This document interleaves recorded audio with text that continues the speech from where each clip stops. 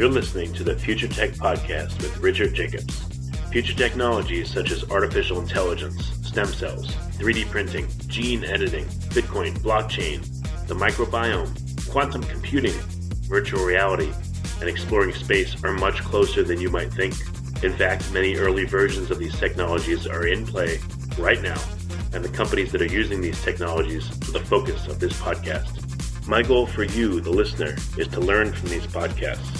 You may very well learn something that may change the course of your life for the better, steer you towards a new career, or give you insight into addressing a thorny medical problem.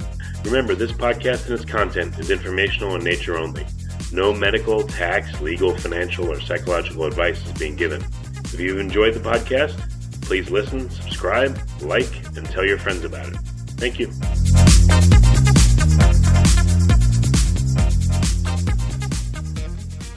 Hello, this is Richard Jacobs with the Future Tech and Future Tech Health podcasts, and I've got a great guest today, William B. Miller Jr., MD. He's the author of a book called The Microcosm Within, Evolution and Extinction in the Hologenome. It's a little bit of his background, which he'll get into more. He's a physician, evolutionary biologist, and a lecturer on the new science of the hologenome, which we'll define, and the impact of the microbiome on evolutionary development. So his book came out in 2013. I'm making my way through it, but we'll talk about that and a lot more. So, Bill, thanks for coming. Well, thank you. That's great to be on the show. Yeah, tell me first a little bit about your background. You were a physician, or still are, and what was that experience like, and how did it morph into your current interests? I was very lucky in going through school. Along the way, you learn things about yourself, and one of the things that I learned about myself is that I really couldn't picture myself as in corporate America. It just wasn't going to be for me. I really wanted to be able to do something where I felt as I had some independent action, and I was very interested in science. That made it easy to consider becoming a physician, because when I did become a physician, which is many decades ago, medicine was extremely unlike what it is today, which is now it is a corporate experience. But back then, there was the model of the physician that opened his practice. He put out a shingle. He had a great deal of independence. And that attracted me just as much as the science and the concept of being of service to others, which was important to my family and has always been important to me. As it happens, when I was going to be a surgeon. At the very time I was going through my initial training as an intern, I was training at a place that happened to receive one of the first CT scanners in the world. After the Mayo Clinic, came where I trained. And there's just no way for me to recreate for the listeners exactly how exciting that was, because you were really seeing inside, not 3 dimensions, of course, it's 2 dimensions, but your brain could convert this to 3 dimensions very easily. And so as a surgeon in training, I'm listening to my surgeon mentors, and you know what they're saying? All we are now is technicians, because these machines are giving us the diagnosis. So there was thought that that would be the end of their medicine, or their need. Well, they didn't think it was going to be the end. They felt that it was going to very dramatically change their role. Now, you have to remember that at the time I started, which was a different century, quite exactly, medicine was very hands-on. I was trained in palpation, in listening very careful to patients' symptoms. There were a certain sets of physical signs that you would use in order to make a diagnosis of appendicitis, for example. This is all, nobody even knows them anymore, because you use CT or ultrasound and you have almost 100% accuracy. In the time that I was training, you would do things called exploratory laparotomies. Basically, you'd open up the abdomen and you'd take a look around. And the dictum for appendicitis, for people most people would not know this, when I was in training, you were supposed to be wrong about the diagnosis of appendicitis pretty frequently. The idea was you dare not let an appendix get to the point where it ruptures. So it was perfectly acceptable to open up people that didn't have appendicitis more than now and again at a certain percentage rate in order to avoid catastrophic circumstances. Well, now today, that's, of course, terrible, because you have a completely precise means of diagnosis of appendicitis, which was first with CT, and even now with ultrasound equipment, it's extremely accurate. And of course, MRI would do the same thing. Anyway, getting back to the major point here. So I ended up giving it a lot of thought, what I would like to do, and I was extremely intrigued with this new imaging and its advantages. And I ended up going to that. So I've spent a long career, several decades as a radiologist, and doing a lot of work in diagnosis and also in intervention, basically sticking tubes and needles into people to try to make diagnoses or to repair certain things. It was a terrific career, and I was very privileged to have that. But it really all led in an odd way to my interest in evolutionary biology. And even when I look back, I wonder why I started to make certain connections that I did. But for example, as an imager, I was noticing that the patterns of disease were reliable. In other words, if there's a thing called pattern recognition in radiology, which means that you're looking for certain lights and darks and certain patterns that reflect anatomic changes. But it was deeper than that. Disease happens in recurring patterns. And so you form a differential diagnosis, and that differential is narrow for certain diseases and not as narrow for others. But the point, and I think your listeners will certainly understand, certain things were reliably distinguishable because they formed a particular pattern. And some of those things were infectious disease. Certain infections form reliable patterns.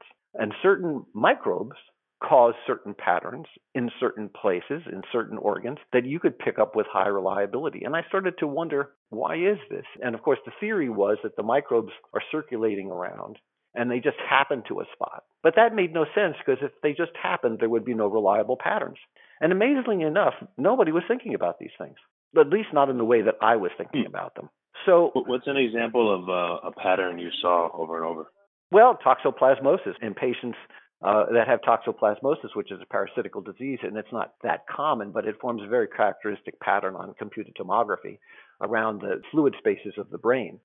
You can almost always know that diagnosis just from the computed tomographic pattern. That's not an absolute truth, but it's certainly true. Also, for example, we know in pneumonia that it's going to be Haemophilus influenza very frequently. This is not going to cause a kidney infection, or very rarely, actually it can, but it's really, really rare. That's going to be a different bug. And I started just to think about these things and wondering why they were that way. And at the same time, I was always interested in evolution. I think a lot of people are, and you don't have to be a scientist at all to be interested in evolution. And for some reason, I got the strange notion that infection was the common currency of all illness. And here's why. So often when you look at infectious disease, you can't tell it from metastatic disease on imaging equipment. Now, many times you can, but there are many circumstances in which the diagnosis that it looks identical. And that struck me too. Why would that be? When you say metastatic, you mean cancer or other? Is there other elements of metastatic? No, metastatic cancer.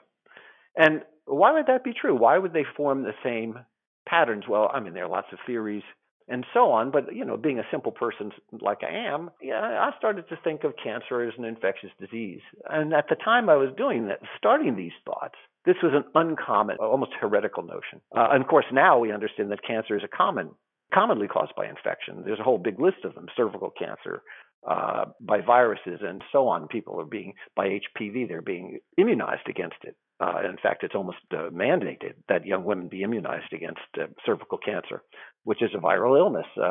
We know that stomach cancer is related to H. pylori infection and so on. And there are a number of theories developing that prostate cancer and breast cancer are infectious diseases also.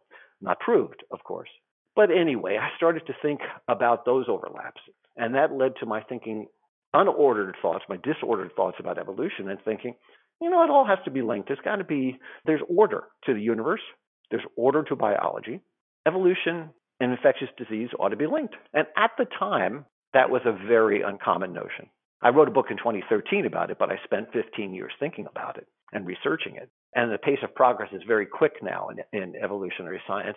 And it was not like that. There was nothing written about it back when I was starting to think about it, starting to try to put the patterns together. But let me talk about a girl named Sue, and then we can go on to more firm science. But a girl named Sue. And so why is that important? Well, I'm at a radiology conference in Chicago, one of my favorite cities, and I'm sitting through hours of lecture a day. And let me tell you, I have limits. It's not ADD, but there's just a limit. Everyone does. How many days in a row, for how many hours you can be blitzed by slides and dry information. I mean, this is not Game of Thrones. This is pretty dry material.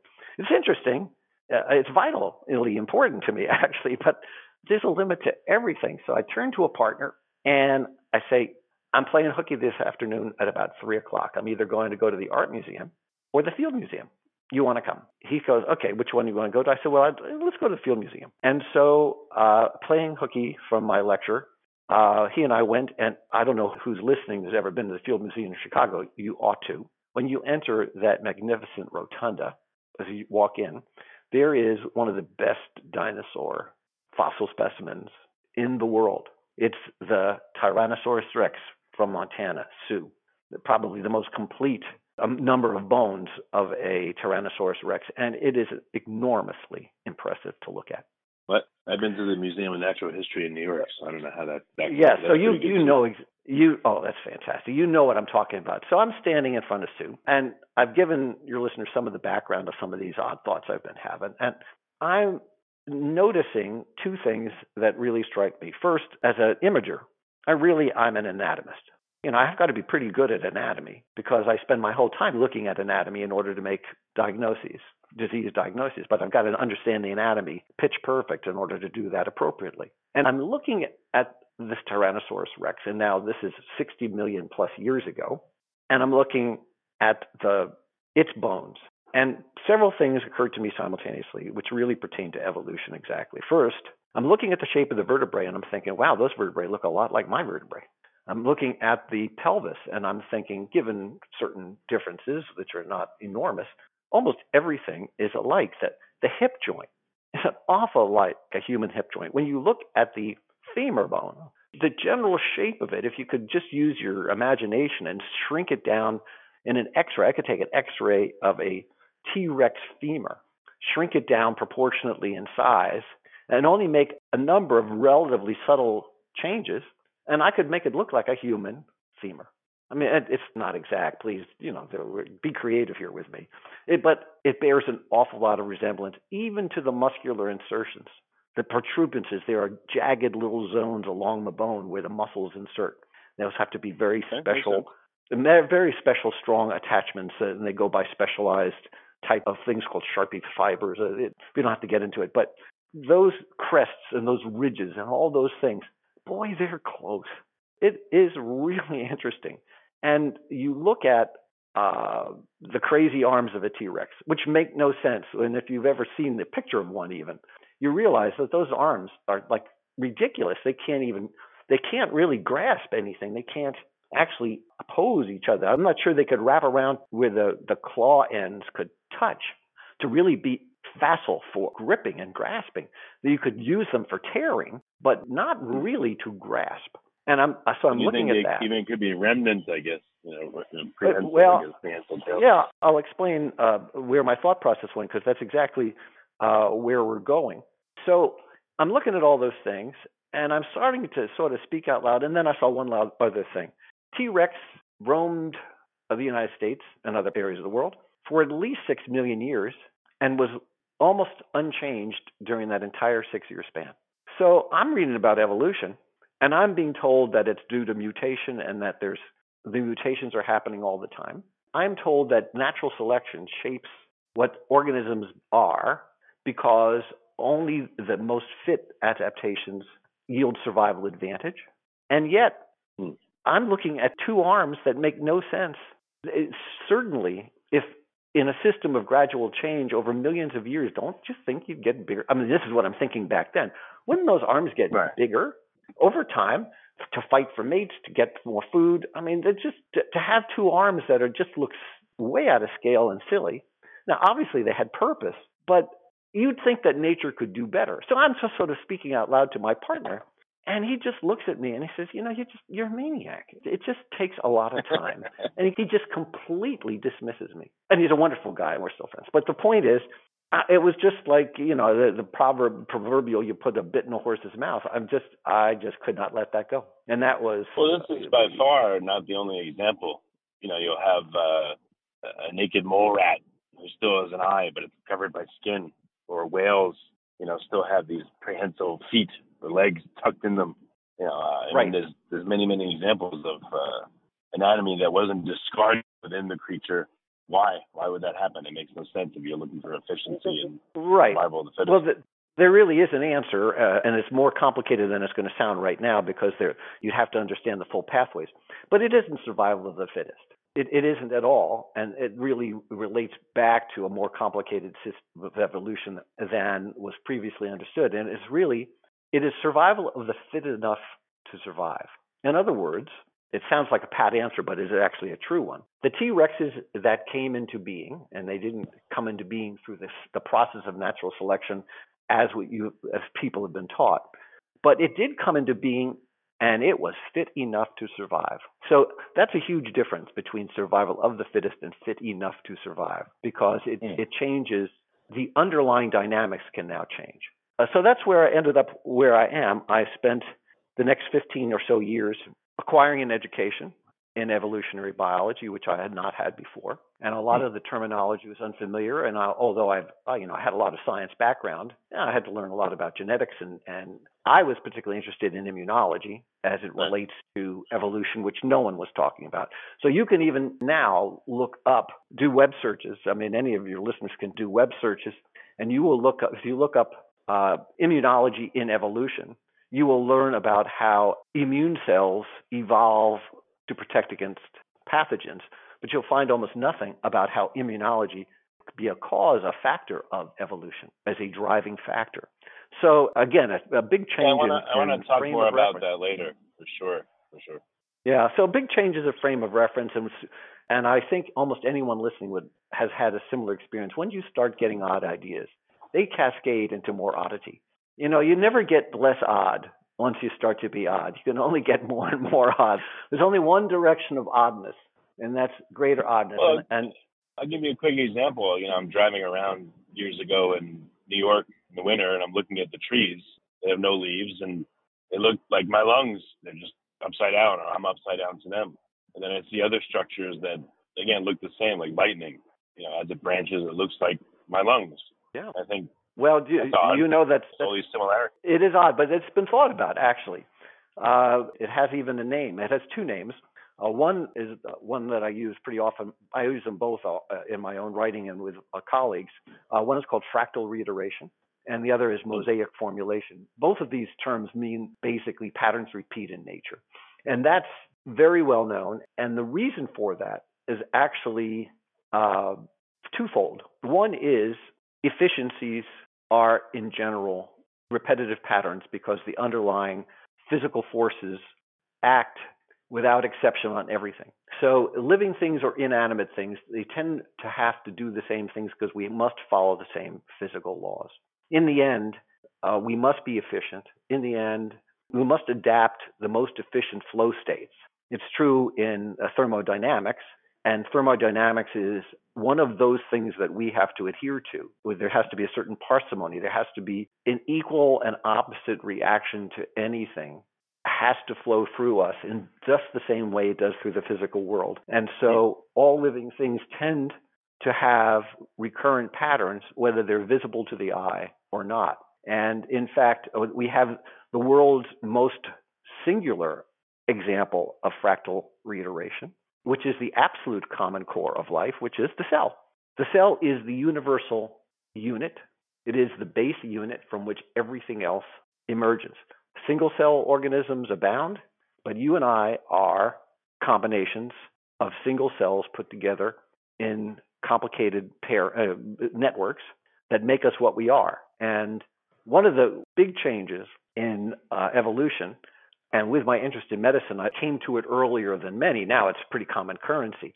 But again, when I started thinking about it, it was quite unusual. And when I wrote the book on the Hologenome, the book that you're nice enough to mention from 2013, The Microcosm Within, it was almost no literature behind it back then. So it was among the first. There were certainly some people that I could cite. It was really not, I was not the first by any means to the idea. There was a man named Jefferson in Australia who thought of it because of agronomy. And there are the Rosenbergs that are in Israel, and Scott Gilbert in Pennsylvania. These are all brilliant people. So no one comes up with anything that's absolutely new that doesn't have feet, doesn't have legs within some pre-existing excellent idea. Every decent idea is an outgrowth of an excellent idea that preceded it. Oh, right. You don't have to be tongue in cheek, but there's an evolution of thought too, as new evidence comes. Well, absolutely. We're going through one of the most dramatic and wonderful periods of time. This will be a brief digression, but it is easy to look at our political landscape and despair. I mean, whatever your political opinion is, you can look at the turmoil around the world. You read Google News, you read the newspaper. It's enough to just make your heart sink, and you just wonder, I mean, this just has got to be terrible. Let me just say, there has never been a better time to be alive than right now. This is it. This is the premier moment to be alive in the history of the world. No one would be smart to wish to change the time of the era in which they lived for this moment. Your chance to be even and live a long life has never, ever been better, certainly at least in the developed world, than it is right now. And even in the undeveloped world, it was way worse then.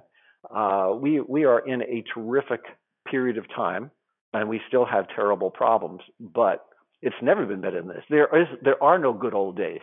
And part of the reason I'm saying this is our pace of progress in the treatment of disease particularly is much faster than it was ever in the past. Every decade now puts us ahead of 200-300 years compared to the rate at which we were going before. One thing to add more detail to that. So that's true, but at the same time, there's dogmas in certain industries that are. I wonder how that's going to play out. Like in climate change, there's people that are saying, it's not happening," and then there's people that are saying, "If you don't believe it's happening, you should be silent." And then in evolutionary biology and evolution, there's the neo-Darwinists, the modern synthesis. And they're saying anyone who doesn't agree with us are idiots, and they're trying to be silent. So how do you think those things play in, this polarization of what should just be science? Well, let me just say, they play in dramatically, and every single one of them is highly consequential. But again, it's important, I believe, to have perspective. What is it like now compared to what it was before? Well, every one of our faults are no different than faults that existed before. So, for example, the pace of, although there is a dramatic resistance to change that still exists, it's far less than in the past. And let me just offer this as a thought. Between the period 1554, I'm an arbitrary number, 1554 and 1627, there might have been 3 generations, nothing would have changed. Nothing substantial would have changed in the lives of those people, not in agriculture, not in medicine. It was humors, body humors, a little bit in astronomy because that was when it first began to flourish. But most people could care less, not in religious life. Everything was identical. Musical forms hardly changed between the period.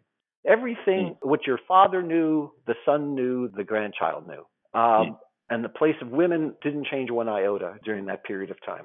Now, you can't imagine. The 3 generations can hardly talk to each other. It's a new emerging problem. We have a pace of change that is so rapid now that the body of information that each generation has is extremely difficult if we think of it in the most trivial sense. So there's a thing I used to do in our local newspaper, and I would look at whose birthday it is, mostly to see how old people were. And then it got to be a game. Could I reach a day where I would not know one name that was being mentioned of the famous people? But mostly they're TV people, mostly TV, movie, and music.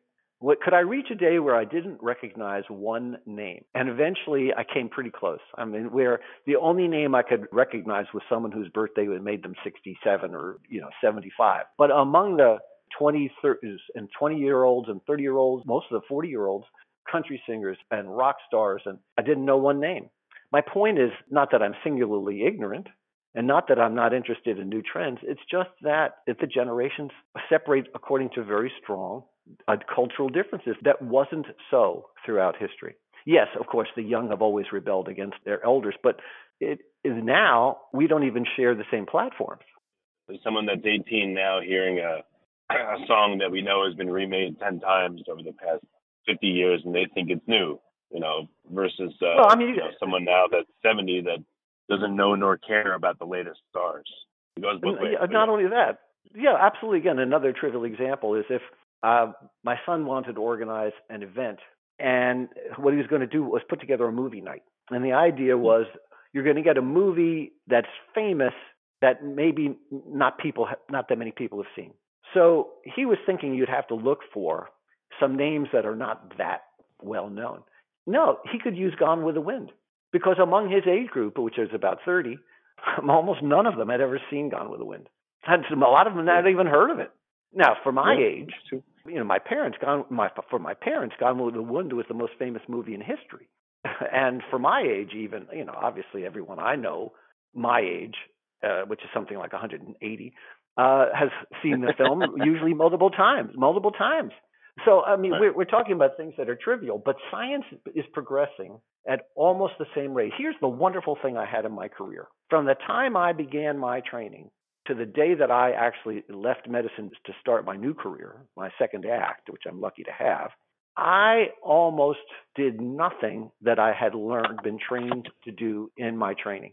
Almost every single thing I did all day long was a product of a new technology and something I had to have learned along the way. What a privilege.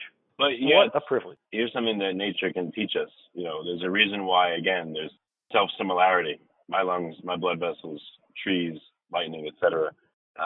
Nature contains within it all its history, it seems to. And the more we pay attention to history, history is becoming more and more important, I think, the faster change happens because you lose all these lessons that you could have had if you don't look at it. So sure, we're in love with the new technology. It's great, but it all has its roots in history. And if you don't understand any of that, you'll miss out and you'll waste all this time reinventing when you don't need to. Absolutely. Well, one of the great places where change is happening at this extremely accelerated rate, which I regard as a great positive, and the cultural things we were talking about are very interesting asides to me. But one of the things where change is super duper rapid is in understanding our microbiome. Now, for those that are unfamiliar with the microbiome, it's talking about bugs. I'm talking about germ bugs. Those are the trillions and trillions of bugs that are in us and on us. And the number of these that are in you and me is variously estimated at the minimum 38 trillion and the maximum about 100 trillion. Now, our own body cells are around 30 trillion. So we're outnumbered by our microbes. So, for example, so that has to completely change the way we see health and even our humanity. Let me give you an example. So when I look in the mirror, I see Bill Miller. And of course, the first thing I say is, George Clooney, eat your heart out. I am the best looking guy in the world. How could I doubt that? I see it. Anyway, what I do see, and let me assure your listeners, George Clooney has nothing to fear from me. Anyway, so I see this image in the mirror. It's a one thing. It's a one-person image. And I look at that and I feel like a one thing. I don't feel like anything more than a one thing. It is complete illusion. What are we actually? We are in an unbelievably complicated confederacy of multiple forms of life. My own Bill Miller cells, they are personalized. There's no other person that has my exact genetic and extra genomic, but genetic complement. The exact combination of my cell is unique in the world, but there's an invisible pairing that is an absolute partner. It's not just a hanger-on, an absolute partner. Those are the trillions of microbes that are part of me. And what we're learning in this accelerated pace of change that we've started to talk about is that when I went to medical school, first of all, no one even bothered to think of them. Microbes were simply pathogens. They're only there to hurt you. And then there was a curiosity thing called a symbiont. It means a microbe that gets along. It serves us in some way and we serve it. Symbiosis. But it was considered a real rarity. Fish with a sea anemone. Yeah, or microbes that help you get B12. We understood that certain microbes served a function, but they were just an aside, and we could do without them anyway. And they're hangers-on. They're there because they're there, and nobody really ever gave them any thought.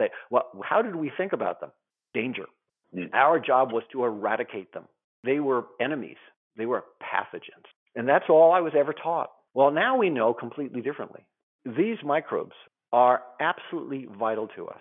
We are a combined organism. So the term that people are using, the common one in the stuff that I write is holobiont, holo meaning all, or genome, hologenome, all bionts, all living things, a combination, or superorganism. the superorganism can mean variable things, but what it should mean is the idea is that we are a combined form of life and we are obliged to be.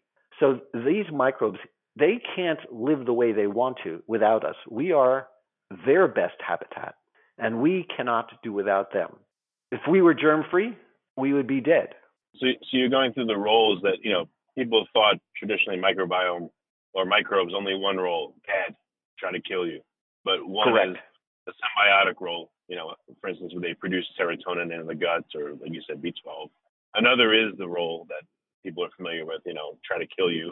What are the other roles that microbes can have with us? Well, they are critical throughout our metabolism, but and I'm actually writing up something about this now, but they really function significantly in our growth and development, our developmental milestones. They are critical factors in our appetite, what's called our diurnal cycle. So satiety, appetite is satiety. When do I feel full? When do I feel hungry? What is if I'm a lean person or I'm a fat person, do my microbes have a say in it? They certainly do. They have a powerful say in it. This is stuff that I was, of course, never taught in medical school. Back in the 18th century when I went, it was considered ridiculous. But now what we're learning in this cascade of new knowledge that we're getting is that these microbes have an enormously powerful role. And we've only just on the very beginning of understanding the interstices, the networking between those microbes and our own being.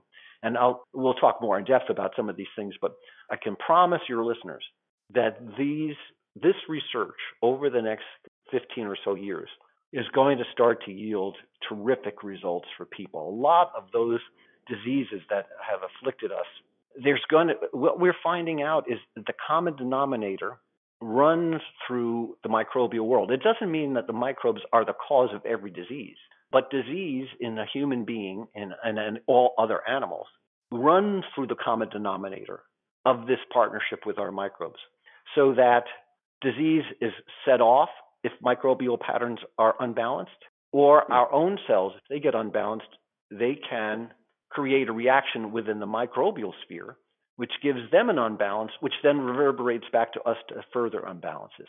And we're only beginning to understand each of these. So our behavior, our moods, depression has some linkage. It's still ill-defined. The research is still new, and it hasn't been deeply validated yet.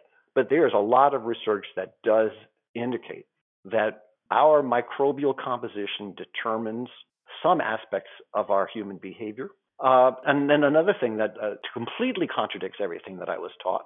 So when I was in medical school and then all through my practice, really, the dictum was absolute that certain areas of the body were sterile. So of course, physicians understood that there were lots of germs inside our gut. They were there because they're feeding on the fibers that are part of the nutrients that we take in, and they're hangers on, and they might assist a little bit in digestion, but it's not a big deal. I was taught, of course, that the womb is sterile, that a fetus is sterile, that amniotic fluid, the fluid that surrounds a baby in the womb, is sterile. Here's a common thing I would say to a patient. Well, we've gotten back the results of your urinalysis, and your infection is cured, and your urine is sterile. I said that all the time. It's just completely wrong, but I said it all the time. And here's what we know now. No place is sterile. What was I told about? I was told that the brain, spinal cord, the fluid around these vital organs, sterile. Absolutely, because there was a blood-brain barrier. And any microbe that could even be circulating through, only the pathogens could get through. The brain was sterile, the microbes, the spinal cord was sterile. No, it's not true. No place is sterile. That's why I asked you offline. So even people that know a bit about the microbiome, they think traditionally, we've got a big colony there. And then if they know a little bit more, they know there's a separate colony in the mouth and separate one in the anus, and et cetera. But you're saying, and I asked you offline, that bacteria are present throughout our entire body. There's no place in the body where they're not there. No place in the body is entirely free of microbes being either bacterial, archaea, which is a different kingdom, domain, and the virome. So even all this information that we're getting about the trillions of microbes, it's an undercount because the virome is so enormous. And our viruses, we have been taught, I had been taught to understand viruses purely as pathogens, purely and exclusively as pathogens. Well, here's what we know now. They're vital co-companions in development. They are vital for our health, just as they definitely cause terrible afflictions. It's a balance, and we only were aware of one part of this balance. So everything is changing very rapidly, and all of this is a very good change. For once, there's good news. Finding out about these relationships, which we are only beginning to explore in depth, is of extreme importance. And then getting back to evolution, what we're finding out is that the viral realm is a major part of the evolutionary narrative. That it's much more important than these random genetic mutations, which all of evolutionary biology has had this multi-decade romance with, believing that for generation after generation of evolutionary biologists, and even of a majority today, still would answer the science test question, what causes evolution? They'd say random genetic mutations cause variations, and natural selection drives evolution. These are incorrect statements. Yeah, and just to let you know, I've done many podcasts on this, and so I don't even want to belabor that how wrong that is, and how misinformed and incomplete that is. Just take it as the listeners now will know if they've listened to any other podcast that's so incomplete as to be not even barely descriptive as to what's really going on. Right, and again, it doesn't mean that they have no influence. That's not what I'm saying. Just so we can finish this, just so I clarify. I'm not saying natural selection is not important in evolution. No, it is, for reasons that are different than have been understood previously. And I'm not saying that random genetic mutations don't occur and are not consequential. Of course they are. But again, the relative importance of them is undergoing a very important reappraisal. Well, one quick thing about the virome, I spoke to a while back George Church and also Luis Villarreal about the virome, and I didn't realize all creatures have viruses that have integrated their information into our DNA itself. So we have dozens or hundreds, so I guess they call them endogenous retroviruses that are part of our DNA, part of our makeup, and have guided our evolution and the evolution of all kinds of other creatures. That's crazy to think about. Well, it's not only crazy, it's true. For example, the placenta, which is, the lifeblood of mammalia, of mammals, those are the product of at least 4 critical retroviral insertions that allow specialized cell types, syncytial cells, that can form the syncytial trophoblast, which is an essential element of the placenta. It's unimportant what these cells exactly are called or anything, but the point is that these viral incursions, infectious events, and that's the part that I want to stress for your listeners, it's infectious disease that drives evolution, not random mutations. Why? Because the infectious disease dynamics control whether the viruses get in or not. It's immunology that governs our ability to determine what the co-partnership levels are that exist. So all evolution is co-development between the microbial world and ourselves. We are the product of that compact. That compact is governed through immunology, and this is how that cycle. It is this cycle, which is really infectious disease dynamics, that actually drives evolution and extinction. And those that are further interested can read the book, but we can talk at any depth that you wish. But in the best mini capsular form, it's not genetics, standard random mutations that cause the variations that can be filtered by natural selection. It is infectious disease dynamics. It is these insertions over evolutionary time that matter the most. And so that explains why some creatures can stay unchanged for hundreds of millions of years. So take horseshoe crabs. Oh, actually, one question here. I understand that it plays a huge role, infection, and it drives evolution. I understand why you're saying that now. But what about environmental pressures causing epigenetic changes, which lead us towards, maybe a new species? I mean, isn't that a big part of the puzzle too? The oxygen levels in the environment being nil and then coming up to a high level and then going down and coming up. I mean, didn't that cause tremendous pressure and changes in organisms and evolution as well? Yes, absolutely correct. There's no question. I like to use the term the complementarity between the organism and its environment. And as an important codicil of what I'm saying, the environment that we're talking about includes all of those microbes that are in the environment that are exerting their effect as part of it. Yes, of course, cold temperatures and climates that vary matter. Areas that get more sun versus areas that get less sun, and so on. They all matter. But of those environmental impacts, and including epigenetic changes, of those, the most consequential are infectious events. These are infectious in ways that are not typically thought of. We tend to think of a microbe that invades and starts to become a real pathogen and take over body systems and destroy us. But infectious events proceed along the levels of partnerships. There are infectious events going on all the time, infectious exchanges between microbial populations and our own cells that are just part of the ongoing partnership, but they shift the balance. Speciation is an infectious event. So you can make the statement that evolution is infectious disease dynamics if you restrict it particularly to the concept of it being related to speciation, because you have to confer reproductive isolation. And obviously that can't happen unless there's some genetic or cytoplasmic incompatibility, and that can only occur as an immunologic event. So one of the things that almost no one talks about, but I cover in my book, is you really can't have speciation without talking about immunological incompatibilities. I mean, after all, why can't two species reproduce? Mechanically, a sheep and a dog could get it on, Right. but of course that doesn't work. And the reason that doesn't work is not because the parts don't fit in, as creepy, as disgusting as that might sound to talk about. I hope that people don't think I'm a pervert for saying this, but it's not mechanical. And it's not even, a function of, sexual drive, because animals are crazy and so are humans. What it is a function of is actual reproductive incompatibility. That's a genetic chromosomal incompatibility. That's a cytoplasmic incompatibility. Cytoplasm being the stuff inside the cells, that's the fluid inside the cells that occupies a part of the interior of the cell, inside of the cell membrane, the outer wall of the cell. And all of these are participants in the splitting of cells, the joining of cells in reproduction between the egg and sperm, and there's got to be compatibility.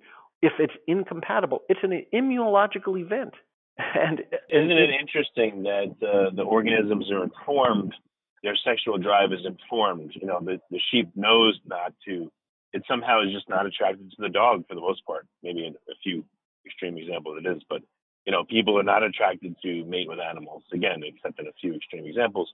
But isn't it interesting that, we know we have this knowledge or this feeling on who to mate with and who not to mate with? Yes, and what's happening, it's interesting that, again, we don't have an answer. I mean, you're asking a really deep question, and I don't want to make it seem like the answers are well known, but I will offer an interesting aside, which is the new sophisticated experiments on the microbiome. And let me finish this thought, and then I'm going to skip to why we found out what we did about the microbiome and why it was invisible up until recently.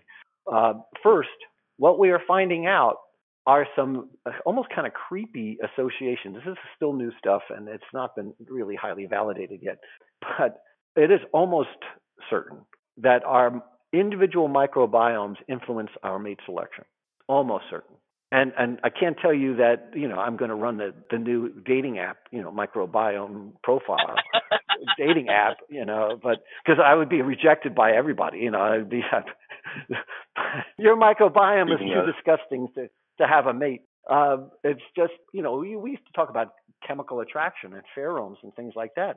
Well, we're finding now the scientific basis behind how these things are produced. The chemical attraction maybe that the microbiome that we share is also a reflection of our cells having a certain compatibility, which we sense, intuit, because we don't understand consciousness, we don't understand self-reference, we don't understand intuition. And there are a million theories, and I've written about some theories of it myself, but it could be that subliminal understanding is because we have means of sensing the mate compatibility of the microbiomes that we share. It sounds astounding and it sounds ridiculous, but it's not. We perceive pheromones, the smell of, that person smells good, or they have a nice perfume on. I mean, it's a crude way that we're sensing them, using our nose. We're sensing molecules that are coming off of them. So why couldn't we sense molecules coming off of them that we can't identify as a perfume, but somehow we're sensing literally their smell, and we like that? Well, in fact, they're running those experiments. They're doing not creepy, but interesting studies where they get men to exercise. They have in T-shirts. They have them give their T-shirts over, and then they have women smell them and rate them according to attractiveness or disgust. And what's the smell? Is it good or bad to you? And they're finding some substantial overlaps between microbiomes of female attraction and males that have a coincident microbiomes. Again, this is preliminary stuff, and we all know that reports come out and contradict earlier things. So let's see how it shakes out over the next decade or so. But there's some very interesting things that are happening on the horizon, even in sense of cellular life itself. What we're learning is the communication patterns of cells between cells, cell-cell communication, and cell-microbe communication has been completely misunderstood. It's much, much more abundant than we ever understood before. Microbes, for example, chatter together all the time. They're highly sociable. So your listeners would probably think, well, microbes are stupid. I mean, cells are dumb. I mean, what could they know? I mean, they don't know Shakespeare. Well, they don't. But you know what they know? They know cellular life, and they are very good at being cells. And that is intelligence. So Hawking's was great, Stephen Hawking. He had a fertile mind, and his definition of intelligence was very direct. Intelligence is the ability to adapt. And almost no one has ever said anything more intelligent about intelligence than Hawking in that statement, because adaptation is problem solving. Yeah, that's right? True. And how do we problem solve? We communicate. So you're saying our cells have intelligence. Bacteria have intelligence. Absolutely. Here's a question I wanted to ask you. So the thinking on viruses and bacteria and et cetera, when people thought just bad, they infect you, that's not, there's no intelligence there. It's just this one action, or there's very little intelligence. But what you're saying is cells, bacteria, viruses, et cetera, they have a playbook, actually. They can be symbiotic. They can integrate themselves into another creature. They can attack it. They can, be cooperative with it in certain ways where they're dependent upon each other, but they're still remaining separate. I mean, it seems like they have a playbook, and therefore they have preference and choice, and they have an ability to have strategy. To me, that's intelligence.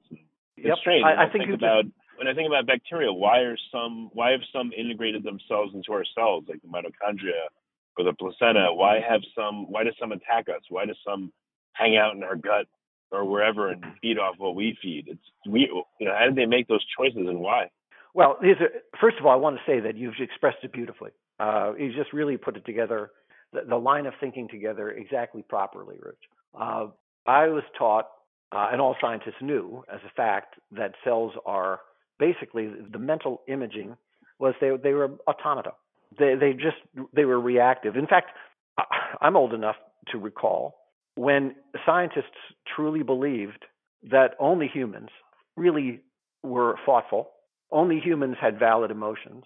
All other animals just react to things. Plants just bend to the light. It's called tropism. It's as if the light was drawing them and they were just like robots to the light. It's like a tractor beam, this concept. And dogs, they just reacted by hunger, Pavlovian reflexes. They were reflexive animals. They were not reflective. They were reflexive. Two very different things.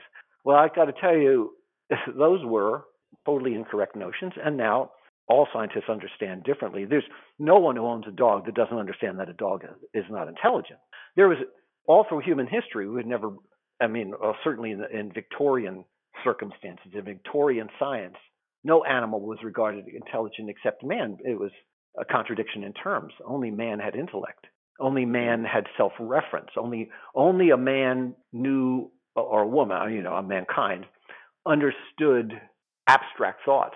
Only humans problem solve. Well, we look back and we laugh. How could anybody believe something that was that stupid? Well, because it wasn't stupid. It was just the evolution of thought that you'd brought up before. It takes time for people to get accustomed to new ideas. There's a cycle of thought, and it takes time for people to wrap their brains around new things. So certainly people began to understand that animals are intelligent. Dolphins are intelligent. Whales are intelligent. And then we became a little bit more informed, and we began to understand that plants have enormous forms of intelligence. They just exhibit it in plant ways, not animal ways. And now we're at the next threshold in which we now know through careful experiments. And so this is not one of those things that, the validation's not in. This science is in and firm. All cells are intelligent. Cells are ingenious in cellular ways. Of course, they're not thinking the way you and I are thinking, and they don't communicate as we do, but they do communicate abundantly. And they problem solve extremely well in their sphere. In fact, how well do bacteria solve problems? Well, I can answer that directly. Life on Earth began about 3.8 billion years ago, and we don't know exactly what the first forms of life were, but let's just say they're almost certainly what are termed prokaryotes. Those are bacteria. These are cells without a nucleus. Our cells, which we deem more sophisticated, but they're really not, they're just a different form, are called eukaryotes, which is just a fancy scientific term, which means cells that have an internal nucleus, internal organelles, internal compartments. So in bacteria, the genetic material is distributed throughout the cytoplasm, the fluid inside the cell. In eukaryotes, our kinds of cells, my Bill Miller cells, my genetic material is inside a nuclear envelope, a compartment inside the cell proper. We tend to think of it as being protected, but that's a human notion, which probably has little sense. Anyway, what do we know about, let's say that bacteria, if we're 3.8 billion years ago, they certainly bacteria as we know them today, almost exactly as we know them today, there is evidence for them from 3.4 billion years ago. And we think life began a little earlier than that. So we have stromatolites. These are fossils of bacterial societies. So bacteria form together into colonies that are called biofilms. These are highly complicated social networks of bacteria. They're working together to solve problems together. How do they do that? Through communication, through abundant communication, which has been termed by certain scientists as chatter. And they make collective decisions. It's got a special name, quorum sensing. But the end result is they put themselves together in this colonial form quite frequently, and they do that for nutrition, for energy efficiency, and for common defense. In other words, awfully alike humans when we put together cities and societies for efficiencies, individual advantage. What is each bacteria doing in that colony? It is maintaining what's called its homeostatic balance. Fancy terms. It just means they're trying to maintain a steady state of this is what is good for me. This is enough calcium. This is enough potassium. This is enough energy for my cells. This is how I can sustain myself. A cell has a microbe, a bacteria, has a state of preference. I know this will sound weird to the people that are listening, but it is a fact. Cells, microbes. It wants to keep itself alive. So it does. Yes, but also what's wrong with that? In a preferential state. What is their preferential state? It's bourbon and high grade whiskey. No, it's their state. Whatever. Again, we've made a terrible mistake in science by assuming that things have to be according to our frame of reference. But our frame of reference is only our own. That's why we misapprehend animal intelligence so dreadfully. Animals are not trying to solve problems in the same way we do. Here's an interesting experiment I just ran myself. I love bananas, and I like bananas. I eat a lot. I eat several a week, and I'm always frustrated because throughout my whole life, I've taken off bananas at the stem and try to peel them. Right? I think most people that are listening will do that. It's our normal reaction. The stem looks like a handle, and I yank on that thing, and sometimes it works real well, and a lot of times it works badly, and I'm mushing up the top, and I'm getting annoyed. So I happen to be watching. Much better. Yeah. I know. So I happen to watch a video on apes, and I'm starting to watch them eat bananas, and every single one of them takes it from the other end. So I tried it. It's much better.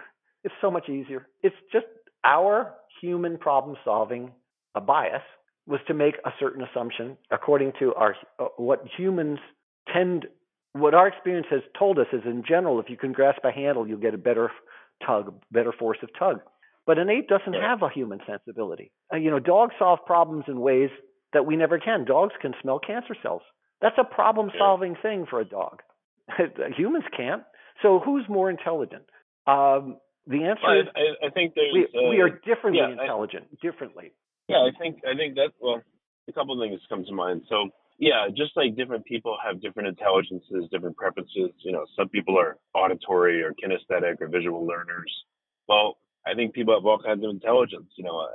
Michael Jordan has an intelligence in sports that I don't have. Certain artists have intelligence in that way. Certain people have intelligences, let's say, in physics or in science. So nothing wrong with it. They're all just different types of intelligences. So I think animals have, a different kind of intelligence. A dog may have an olfactory intelligence that surpasses us unbelievably. I wondered, what is it like to smell like a dog? Do you get a visual representation or a feel of the gradients of different smells? And, there's all these intelligences out there that we just discount, machines, artificial intelligence. It's not artificial human intelligence, it's machine intelligence, which actually appears to be its own separate intelligence. So why not bacterial intelligence or viral why not? And the answer is there is no why not. The answer is that we just have to learn to accept that this is one of the things that cells can do. And this concept of state of preference, the concept of cells being intelligent and all microbes being intelligent, and our virus is intelligent. Well, yes, they have some form of intelligence. Again, it may be very, very different even from other microbes. It is not clear that viruses are alive. Here's why. It's going to get a little complicated, but you can define life through self-reference. That is, do cells have an awareness of themselves? Now, they don't have to be able to do the mirror test of self-awareness, but are they aware of their own status? The answer is sure. There's no question that a microbe is aware of its own status because it will react purposefully. It will problem solve in order to enact a better circumstance for itself. So that's self-awareness in the general sense, as opposed to the abstract self-awareness is why am I alive and why am I living? And we don't know that one bacteria absolutely knows how to differentiate itself from the next bacteria in the same way that I know how to separate myself according to my self-identity from another human. But if you regard self-reference as properly, it's self-awareness of status, of equanimity, of equipoise, of preference. Absolutely, microbes have that. Do viruses? Bacteria, archaea, fungi, yes, they all have that. Do viruses? This is an important question because the virome is the largest of all the domains, and even it could almost be argued that the most consequential of all because it's the vital intermediary amongst all of the cellular types that we've mentioned. My cells with the nucleus, bacterial cells. We communicate with microbes, and they communicate with us according to many different pathways. There are chemical signals, there are electromagnetic signals, there may even be soliton waves. This is new research, and not much is known about it. Certainly, cells communicate with each other through cell adhesion and through mechanical transduction. They push, they pull, they tug, shear forces. All of these things count in that world. Wow. But one other way that cells communicate is they trade genetic material, horizontal genetic transmission, and viruses or viral particles, subviroid particles, are a vital means of communication. It could go right through the membranes, or it can go through, think of them as like little spaceships in the extracellular matrix there. They form little vesicles. They're special names. We don't need to get into them. And they will transfer between microbe to microbe, microbe to our own cells, ongoing all the time. This is a vital communication traffic that is ongoing all the time, which has been invisible to us until recently. So are viruses alive? It's a close call. There are academics on both sides that'll fight you on it. Here's what I do know. Let's not get stuck on that argument, because these are the vital things that we need to know, is whether we declare them living or not, what can they do that we didn't understand? They can cooperate. They can problem solve to their own limited way. And so for example, viruses, and I think everyone's aware, like, to take HIV. Some people get infected with HIV and they get sick real fast and die. Others can get infected by HIV and it hides sometimes for a decade or more, 2 decades before it becomes AIDS. Who's making that decision? Well, it's not the person. It's the virus is making a decision according to its own proclivities, its own needs to reproduce, and it's choosing its time. It's strategic. I mean, I know this sounds foreign to people that are listening, but this is our world. We're beginning to understand exactly how much more complex it is than we thought before. You know, what's funny is as you were talking, all of a sudden I thought of the loss of habitats and animals, and I thought, oh no, we've lost all the microbiomes of all the creatures that have been, that have gone extinct, and all the plants and all that information. I felt the pang of loss for a minute, because there's so much more information than we even could have begun to think of that has been lost because of things like that. Oh, yeah. Oh, absolutely. But the good news, again, to stress, because I think it's important for people to understand, we are really just now beginning to very actively explore these things. And boy, is it going to make all the difference in the future. So let's go on a little bit extra on this idea of intelligence, cellular intelligence, states of preference. So what does all this have to do with evolution? Well, this is where the major change in evolution is occurring through efforts of people such as myself and others that are beginning to understand that the narrative that we had before, which was an enormously important building block. I mean, we could never be where we are going to go or where we are now without all the terrific work that was done before, those of us that are working to change things. But we are definitely at a new threshold. And here's where we stand. Everything that we've talked about is prelude. If you want to understand evolution, the 2 major themes that we've had up to this moment. First, that the nature of the human living circumstance of being a holobiont, a superorganism, is enormously different than we had understood previously. And secondly, we've just talked about how every single one of our cells and every single microbe, or at least every cellular microbe, is intelligent. So what does all this mean? Well, it means this. Because cells are intelligent, because cells are problem solvers, because they can communicate abundantly, they can engineer. So importantly, cells measure. Because they can assess their state, the state that they're in, that their homeostatic balance, they can assess that state. That's measurement.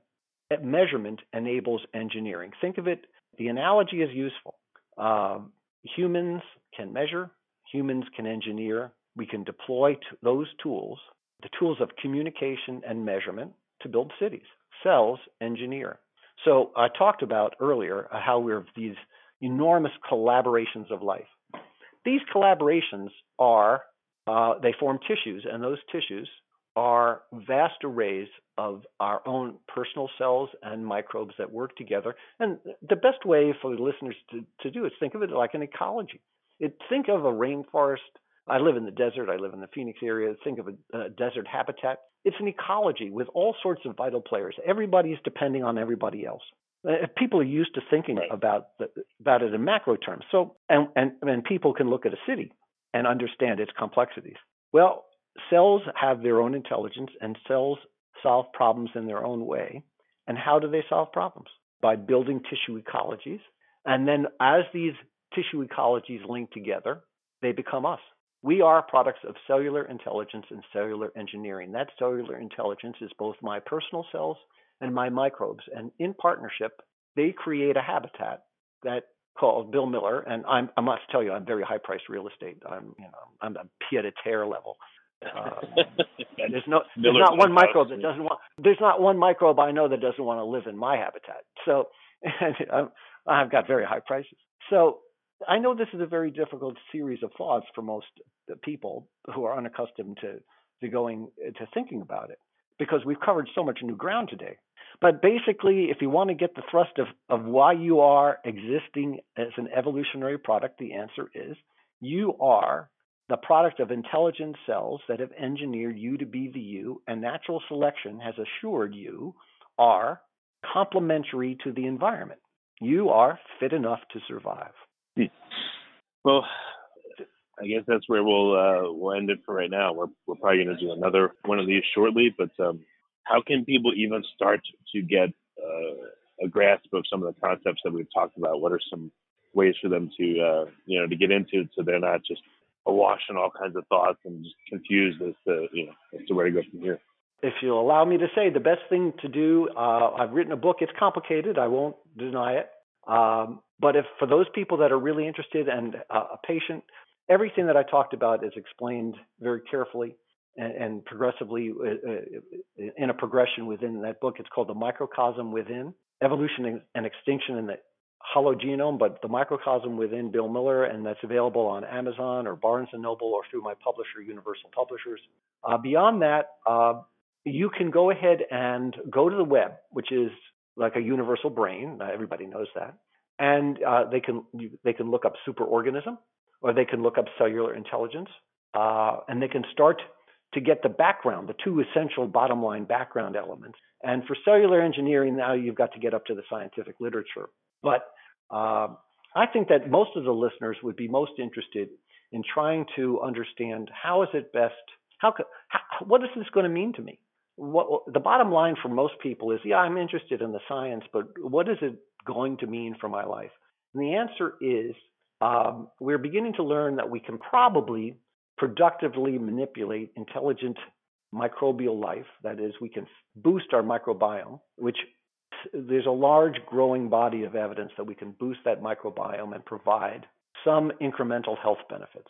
And you can go to the web and start to look through the web and research about how probiotics and prebiotics can be used.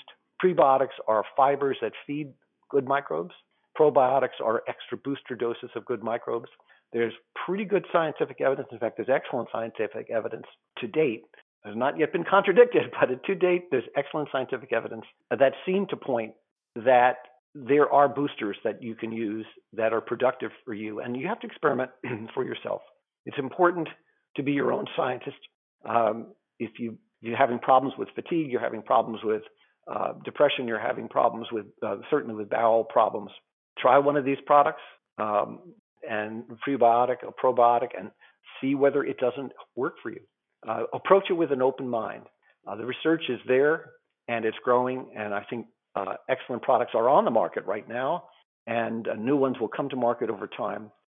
So I think that's where things are going. Yeah, and I would tell people, my own journey in learning about science and the microbiome and all these things.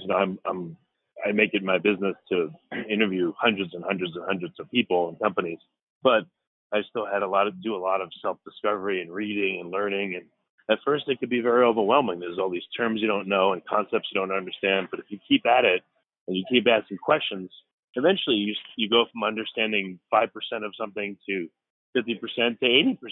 You may not get to 100%, but exactly. I so agree. I've gotten to the point now where I can read papers and I can understand 80% of it. And I think, oh wow, it's working. No, I think that's such an important thing that you've said. Even in my own experience, when I started to flip from the medicine that I was doing into evolutionary biology, I mean, it was a blizzard of new terms. It's almost like asking someone who's been a dancer to study physics. It's just a totally different discipline. And so, but what happened? I kept at it with some patience. And just as you said, by small increments, you learn one term after another, it becomes familiar, then things begin to fall into place that you just couldn't get through it before. It didn't make any sense. And then all of a sudden it begins to make sense. And with respect to the microbiome, a lot of the things that are written are very good. And you can go ahead and in a relatively short time, really start to feel as though you have enough material behind you to start to make some decisions for your own life.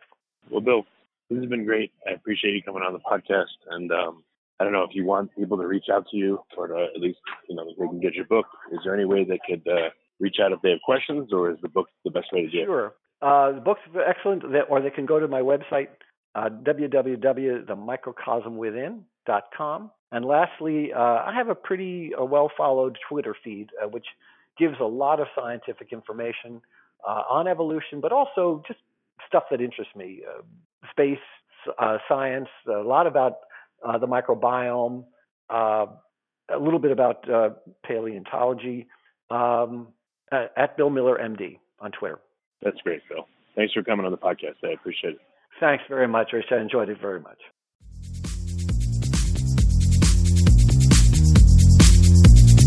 You're listening to the Future Tech Podcast with Richard Jacobs. Future technologies such as artificial intelligence, stem cells, 3D printing, gene editing, Bitcoin, blockchain, the microbiome, quantum computing, virtual reality, and exploring space are much closer than you might think. In fact, many early versions of these technologies are in play right now, and the companies that are using these technologies are the focus of this podcast. My goal for you, the listener, is to learn from these podcasts. You may very well learn something that may change the course of your life for the better, steer you towards a new career, or give you insight into addressing a thorny medical problem. Remember, this podcast and its content is informational in nature only. No medical, tax, legal, financial, or psychological advice is being given. If you've enjoyed the podcast, please listen, subscribe, like, and tell your friends about it. Thank you.